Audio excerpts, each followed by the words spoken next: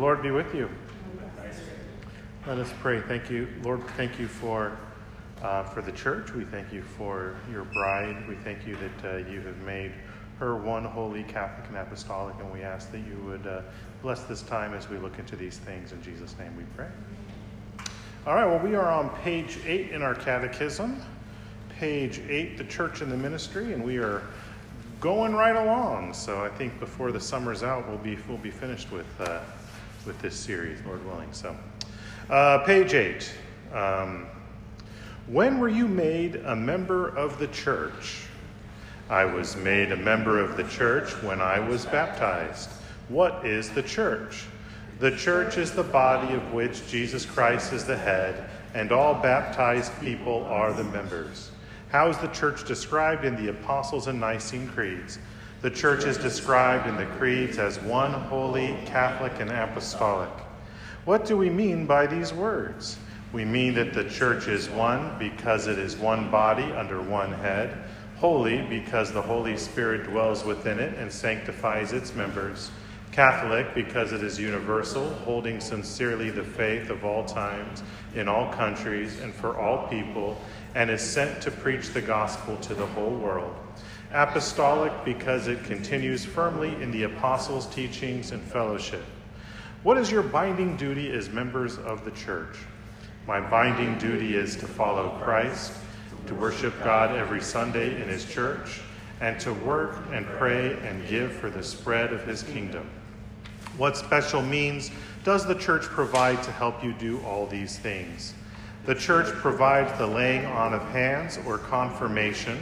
Here, after renewing the promises and vows of my baptism and declaring my loyalty and devotion to Christ as my master, I receive the gifts of the Holy Spirit to give me inner strength.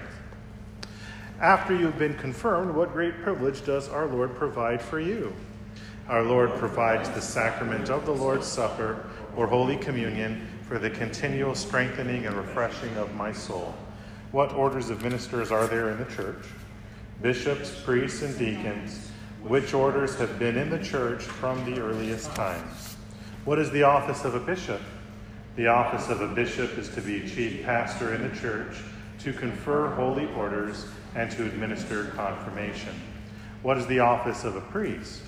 The office of a priest is to minister to the people committed to his care, to preach the word of God, to baptize, to celebrate Holy Communion, and to pronounce absolution and blessing in God's name. What is the office of a deacon? The office of a deacon is to assist the priest in divine service and his other ministrations under the direction of the bishop. What are the main seasons of the church year? The main seasons of the church year are Advent, when we anticipate the coming of the Lord, Christmastide, when we celebrate the nativity of Jesus, Epiphany-tide, when we celebrate the Lord's revelation to the nations, Lent, a season of repentance in anticipation of the resurrection, Holy Week, when we remember our Lord's passion and death, Eastertide, when we celebrate the resurrection of our Lord, Ascension-tide, when we celebrate our Lord's ascension into heaven and seating at the right hand of the Father, Pentecost or Whit Sunday, when we celebrate the coming of the Holy Spirit, Trinity-tide, when we celebrate the Holy Trinity and grow in our walk with God. What are the typical colors associated with these seasons?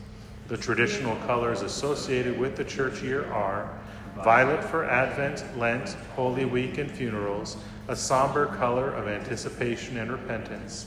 White for Christmastide, Epiphany, Eastertide, Ascension-tide, Trinity Sunday, and funerals, a color of celebration. Green for Epiphany-tide and Trinity-tide, a color of growth and life for ordinary time. Red for Pentecost, confirmations, ordinations, and martyrs' feasts, a color representing the fire of the Holy Spirit. What is the Holy Bible? The Holy Bible, or Holy Scripture, is God's Word and contains all things necessary for salvation. The Bible is God's revelation of himself, tells the story of God and his people, and contains the teachings of Christ and his apostles. Everything we must believe is read in or proved by Scripture. How many books are in the Bible? The Bible includes the 39 books of the Hebrew Old Testament and the 27 books of the Greek New Testament. These are the 66 canonical books of whose authority was never in any doubt in the church. Okay, so let's turn back to page 9 and pick up where we left off last week. We began this section. We talked about what is the church. We talked about when we made a member, and we mentioned the one holy Catholic and apostolic nature of the church as described in the creeds. And so then let's pick up by what do we mean by these words. So we mean that the church is one because it is one body under one head. Okay, so what does that do with the problem of all the denominations? That's always the big question that comes up with this.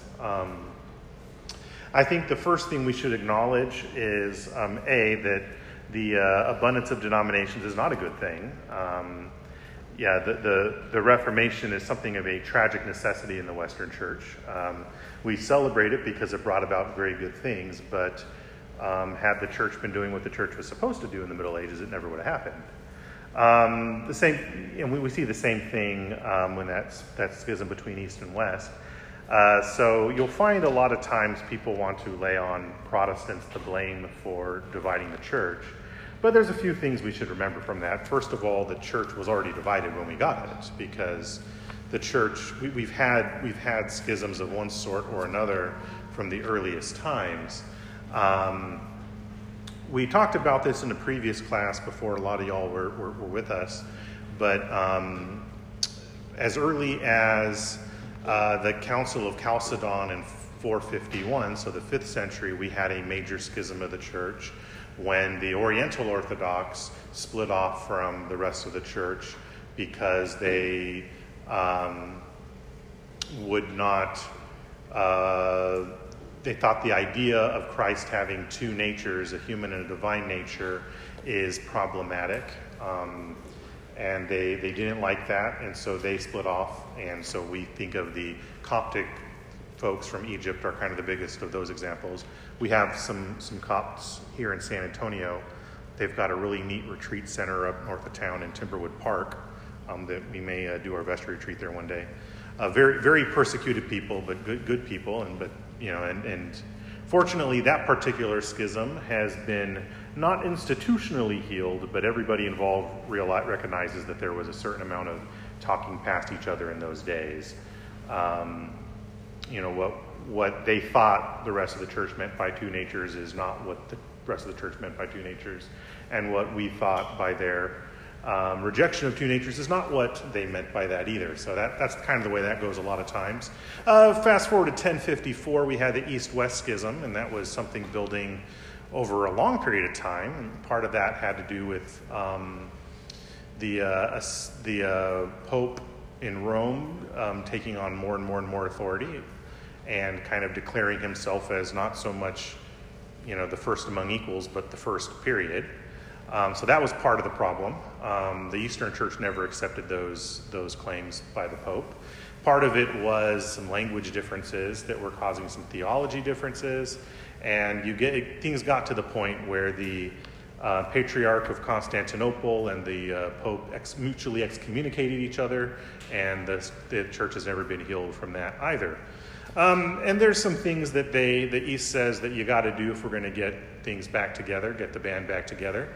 And the Western Church is kind of okay with most of those things, kind of, not really. But of course, as far as the Rome is concerned, if you don't acknowledge the Pope as the vicar of Christ and the head of the whole church, you can't have reunions. So, that's a problem there. And then, of course, we do have the Reformation, and the main issue with the Reformation was issues of justification. The medieval church had swerved from the biblical picture of justification and needed to be brought back. Unfortunately, even the reformers were not able to keep the Protestant band together for much more than a generation. And so there is a tragic division. That's a bad thing. Nobody thinks it's a good thing. But that does not change the ontological, that essential unity of the church, that ultimately all the church is part of one family, even if the earthly institutions are not one. And a good analogy of this is the way things happened with Israel in the Old Testament. If you remember, Israel becomes two kingdoms, a northern kingdom and a southern kingdom. But that didn't change the fact that they were still all God's people, Israel, even though they were two kingdoms. That's kind of the way it is with the church, the way we'd see this. So it is one body under one head. Ultimately, Christ is the head of the church. It doesn't matter whether you're Roman Catholic, Anglican, Presbyterian, Baptist, whatever. One body, one head, which is the church, which is Christ, rather. Holy, because the Holy Spirit dwells within it and sanctifies its members. Okay, so yes, the Holy Spirit enables the church to do what the church is supposed to do. We would have no spread of the gospel without the Holy Spirit working on unconverted people, on non-Christians, to bring them into the family. We would have no sacraments without the Holy Spirit. So the two things that really make the church, which is the word and the sacrament, neither one of those things would be effective without the Holy Spirit. So the Holy Spirit dwells within the church, and therefore we can be said to be holy. But also it sanctifies its members. We're not always holy people, but we're getting better. And that's what one of the things the Holy Spirit does, is sanctify its members, getting us better. And we acknowledge, as the church, that the church has never been perfect, either institutionally or in terms of its members. But we do trust that the Lord is working on us anyway. And holy, of course, means set apart. It means, that's what sanctification means. That's what holy means. It means set apart. And so that, in its most literal sense, we can say to be true, even if we don't always act the way that holy people ought to act. Catholic, because it's universal. That's what Catholic means. The two Greek roots are kind of according to the whole, but the inference there is universal. And so that means that it because it sincerely holds the faith for all time, in all countries, and for all people, and is sent to preach the gospel to the whole world. Again, we're looking beyond institutional unity here. That's something that, again, hasn't been the case for now well over 1,500 years, unfortunately. But we do, because it's one, then therefore it's also Catholic. The church as an ontological unity, as an essential unity, as the body of Christ, is universal. There's this great little phrase that comes to us from St. Vincent of Lerons, 5th century, one of the church fathers of that time.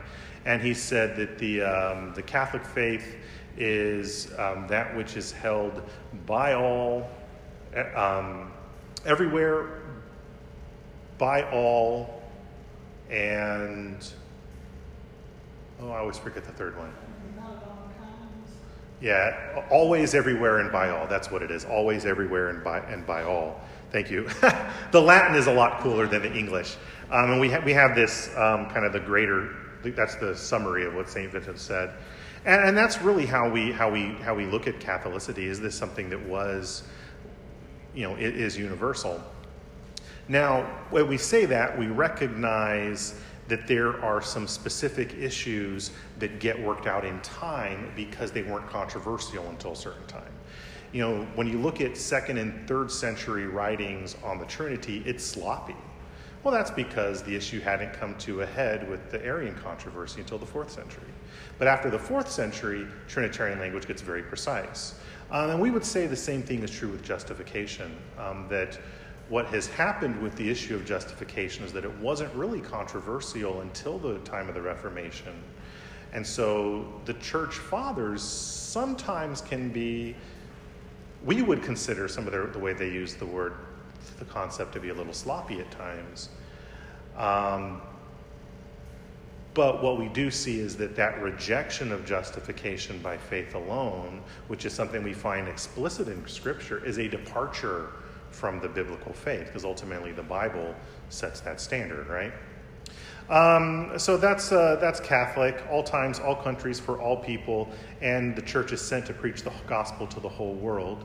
Once upon a time, you did have a case where a lot of the world was kind of divided up based on locality. If you were in England, you were an Anglican. If you were in France, you were generally Roman Catholic. Germany, depending on what part of Germany, would have been Lutheran or Catholic. anywhere in the East was Eastern Orthodox, that sort of thing. That's no longer the case. And that's probably a good thing. But in some ways, it's also very messy. You look at the alphabet soup that is Anglicanism in our country. That's not the way it should be, but that's the way it is. And you know what? We're not the only ones in that position. Any Protestant denomination, but not only Protestants.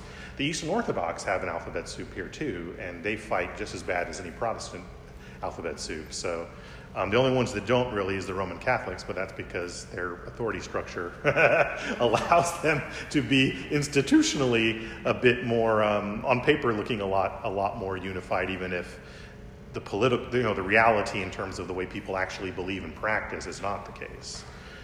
You have some very high-profile Roman Catholics in Washington, D.C. that, frankly, thumb their nose at the official teachings of the church, for example. And so, yeah, that's the way that goes. But nevertheless, we do consider the church on an essential level to be Catholic. And then apostolic because it continues firmly in the apostles' teaching and fellowship. So we talk about sometimes in Anglican circles apostolic succession. We really mean two things by that. So most of the time, if you hear Roman Catholics or Eastern Orthodox talking about apostolic succession, they are going to be talking about that pedigree of the bishops, that you can trace the bishops' ordination lineage back to the apostles. And the idea being that therefore you have a continuity of faith. We know by experience that that's not necessarily the case, though. That the faith, just because you were ordained by somebody who had the right faith doesn't mean you hold the right faith. And the church hasn't always been good at policing itself, which is why we do have all the schisms. So we would consider as sons of the Reformation, we would consider that the most important aspect of apostolic succession is the continuity of doctrine, the continuity of the faith. But we also, as having that episcopal polity, do place importance on our bishops having that pedigree, because we see that is the pattern that was established from the oldest times. And we're going to talk about that probably in a week or two. So primarily the issue is that the church continues firmly in the apostles' teaching and fellowship, but we do consider an important part of that, for us anyway, to be also the actual pedigree and episcopal orders, though we would not vote off the island those that do not have such things. And we would say, if there's a document called the Chicago Lambeth Quadrilateral. It comes out in the late 19th century, originally it came out of the Episcopal Church in Chicago, but it gets ratified by the entire Anglican Communion at the next Lambeth conference. And it basically gives us 4 things that would be necessary for institutional unity. So those 4 things being, and again, you will find this on our website, but we would say the Old New Testament as being the Word of God, and telling us everything we need for salvation. The 3 creeds as expressing the faith of the church. The 2 sacraments of the Lord's Supper and Holy Communion as generally necessary for salvation. And then the historic episcopacy locally adapted as being basically the institutional focus of the church. So locally adapted gives a lot of wide range for what that might look like, but we would say that in terms of institutional unity, that's important. Okay, we got 10 minutes. We can move on, or we could field some questions on these. Cecil? I just had a question. So you said earlier, like for Rome, or like the Pope was the head of the church, but then earlier you said that Jesus was the head. How is that different? So in the Roman Catholic teaching, the Bishop of Rome, the Pope, is the vicar of Christ. So that means he is Christ's earthly representative here. I see the scowl. I agree. So their believing is that the Pope has unique authority from Jesus, that Jesus gave authority to Peter, who gave it to Linus, who gave it to Clement, and on down to Francis today, that authority goes directly from Jesus to down the line to the current pope, and that part of what that means is that he's the earthly head of the church, so the man who's in charge of the whole church. The bishop under whom everybody else is, he's everybody's bishop, basically. And secondly, that when he's speaking as the Pope, so in his office as the Pope on an issue of faith and morals, that's something that is infallible, that he cannot err, because the Holy Spirit won't let him err. As Protestants, we necessarily have major issues with that doctrine. And that's really why, if you read Martin Luther, John Calvin, and some of even Thomas Cranmer, some of our folks in the 16th century, they will call the Pope an antichrist. And it's not so much that they think that, the guy sitting in Rome at his day, or even down to our day, or any time before that, was going to give people the 666, or whatever like that. Not as much as that office, in taking that level of authority, is against Jesus' authority, because no man can have that level of authority. So while historic, for a while now, at least for 100 years or so, we've had generally good relations with the Pope on our official levels, we still would maintain that the claims of the office are antithetical to really to Scripture, to that faith for all time. You can't read the writings from the days of the apostles really up until the East-West Schism in the 11th century, and you can't find that all of those people uphold that office in that way. I mean, Roman Catholics claim that's the case, but it's a total twisting of the context. And it's largely because the people that claim that don't know the context. They haven't read it. They've just heard that that's what they've been told. But yeah, especially in the eastern part of the church, the Greek-speaking part in those early days, they never gave the Pope that kind of authority. And the Pope didn't even give himself that authority in the early days. It's something that comes later. Any other things on that explanation of one holy, Catholic, and apostolic?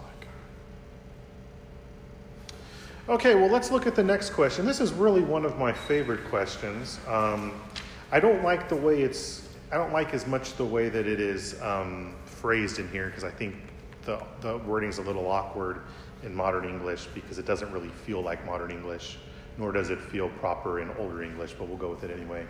And I'll read it to you in the way our catechism and the prayer book has it. It says, "What is your binding duty as a member of the church? My binding duty is to follow Christ, to worship God every Sunday in his church, and to work and pray and give for the spread of his kingdom." The way that we put this in our catechism, the older English says, "What is your bounden duty as a member of the church? My bounden duty is to follow Christ, to worship God every Sunday in his church, to work and pray and give for the spread of his kingdom." That idea of bounden duty, kind of in its old language, doesn't really translate directly into binding duty today. It's more like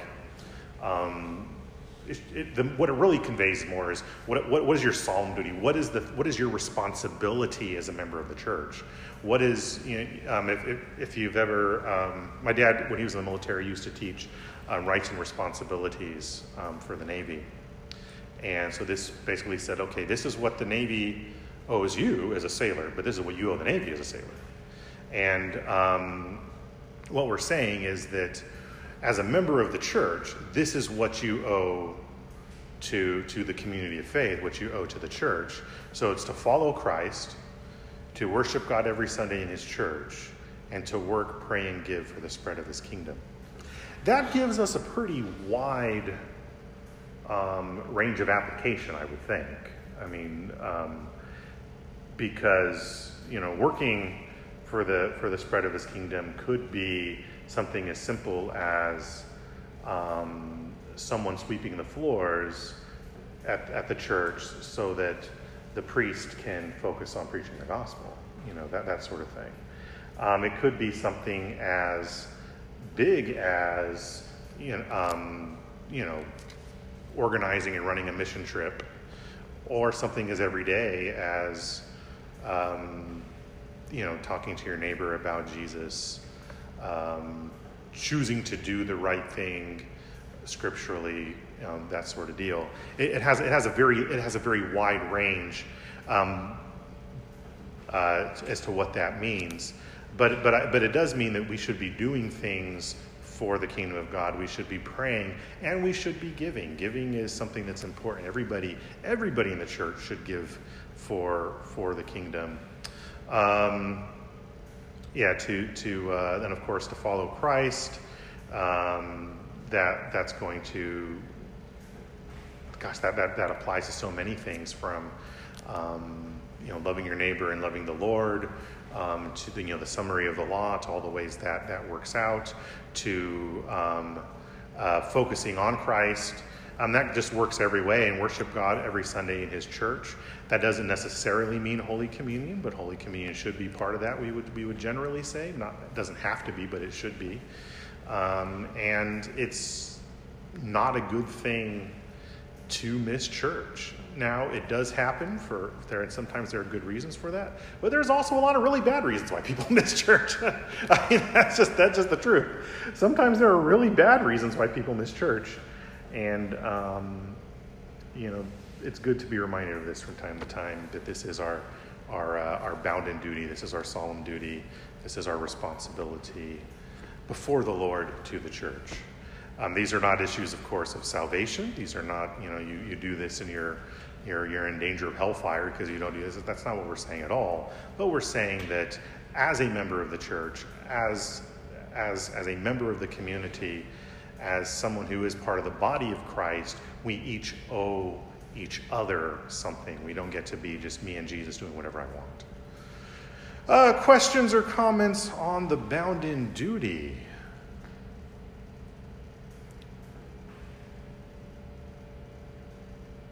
Okay.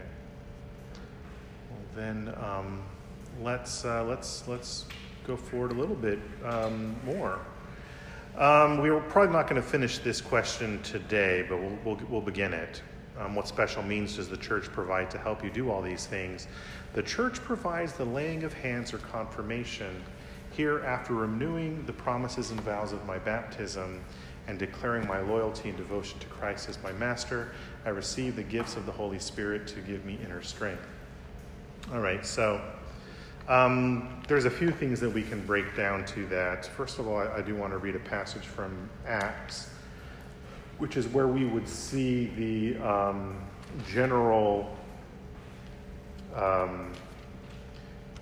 the general antecedent for confirmation. Let's see. So this is Acts chapter 8. Okay, so just to give a bit of a background, this in beginning of verse 4, Philip, who is not one of the apostles, this is Philip the deacon, Philip the evangelist, not Philip the apostle, different Philip. He goes down to Samaria, so the apostles are all still in Jerusalem. Philip goes to Samaria to bring the gospel to the Samaritans, and so they heard him, they saw signs, he was casting out demons, and many people came to believe in Jesus. And so let's skip down to verse 14. Now when the apostles at Jerusalem heard that Samaria had received the word of God, they sent to them Peter and John, who are both apostles, who came down and prayed for them that they might receive the Holy Spirit, for he had not yet fallen on any of them, but they had only been baptized in the name of the Lord Jesus. Then they laid their hands on them and they received the Holy Spirit. and then we get into the story about Simon, the rest of the story about Simon the magician. But this idea that we want to have those who are in that apostolic office, that is the bishop, to come and lay hands, to pray for that strengthening within of the Holy Spirit, those gifts of the Spirit, is something that we would want to see. So when they talk about that the Holy Spirit had not fallen on any of them, that does not mean the Holy Spirit wasn't active, because he was the one that brought them into their conversion to begin with, right? But so he already regenerated them, but it was so that they would have the gifts of the Holy Spirit empowered to them. They would be strengthened, empowered for ministry and for really working as mature believers in the church. And the reason why we do have the bishops do that is because of this passage where the apostles were sent to Samaria to do that. Now, so there's a few things that happen at confirmation. First, we renew the promises and vows of our baptism. Now, that many of us will have been baptized as children, or those promises will be made on our behalf by our sponsors, by our godparents and parents. But others will have been adult converts who made that on their own. Either way, before the bishop and before the whole church, we renew those vows. Basically saying, yes, this is indeed what I believe, this is indeed what I promise to do. Almost the same way that a Jewish person would go through their bar mitzvah. Okay, you are becoming a mature member of the community. You're reaching your state of majority in the eyes of the religious community. So, declare the loyalty and devotion to Christ, and then we receive the gifts of the Holy Spirit to give inner strength. That's what confirmation means. It means strengthening. And so the bishop, as he does lay his hands, he also prays for that strengthening of the Holy Spirit. Is this something that is absolutely necessary for every believer? No, obviously not. It's not specifically commanded by Christ. But it is something that the church has done for forever and ever and ever. And again, the big thing is renewing those promises and vows and receiving the gifts of the Holy Spirit. Now, the Holy Spirit, again, does indwell each and every believer at baptism. And sometimes we do see non-confirmed people exercising the gifts of the Spirit, because the Spirit can do what he wants. But this is really a gift that the church gives, that someone sitting in the seat of the apostles in that status as overseer would pray for those gifts to be strengthened and to have that strength to do your bounden duty. We are over time, so there's not much time for questions on that, but we'll review this question next week. And I'm sure there's going to be questions on confirmation. There should be. Confirmation is one of those things that should get questions. So I will see you all in evensong today.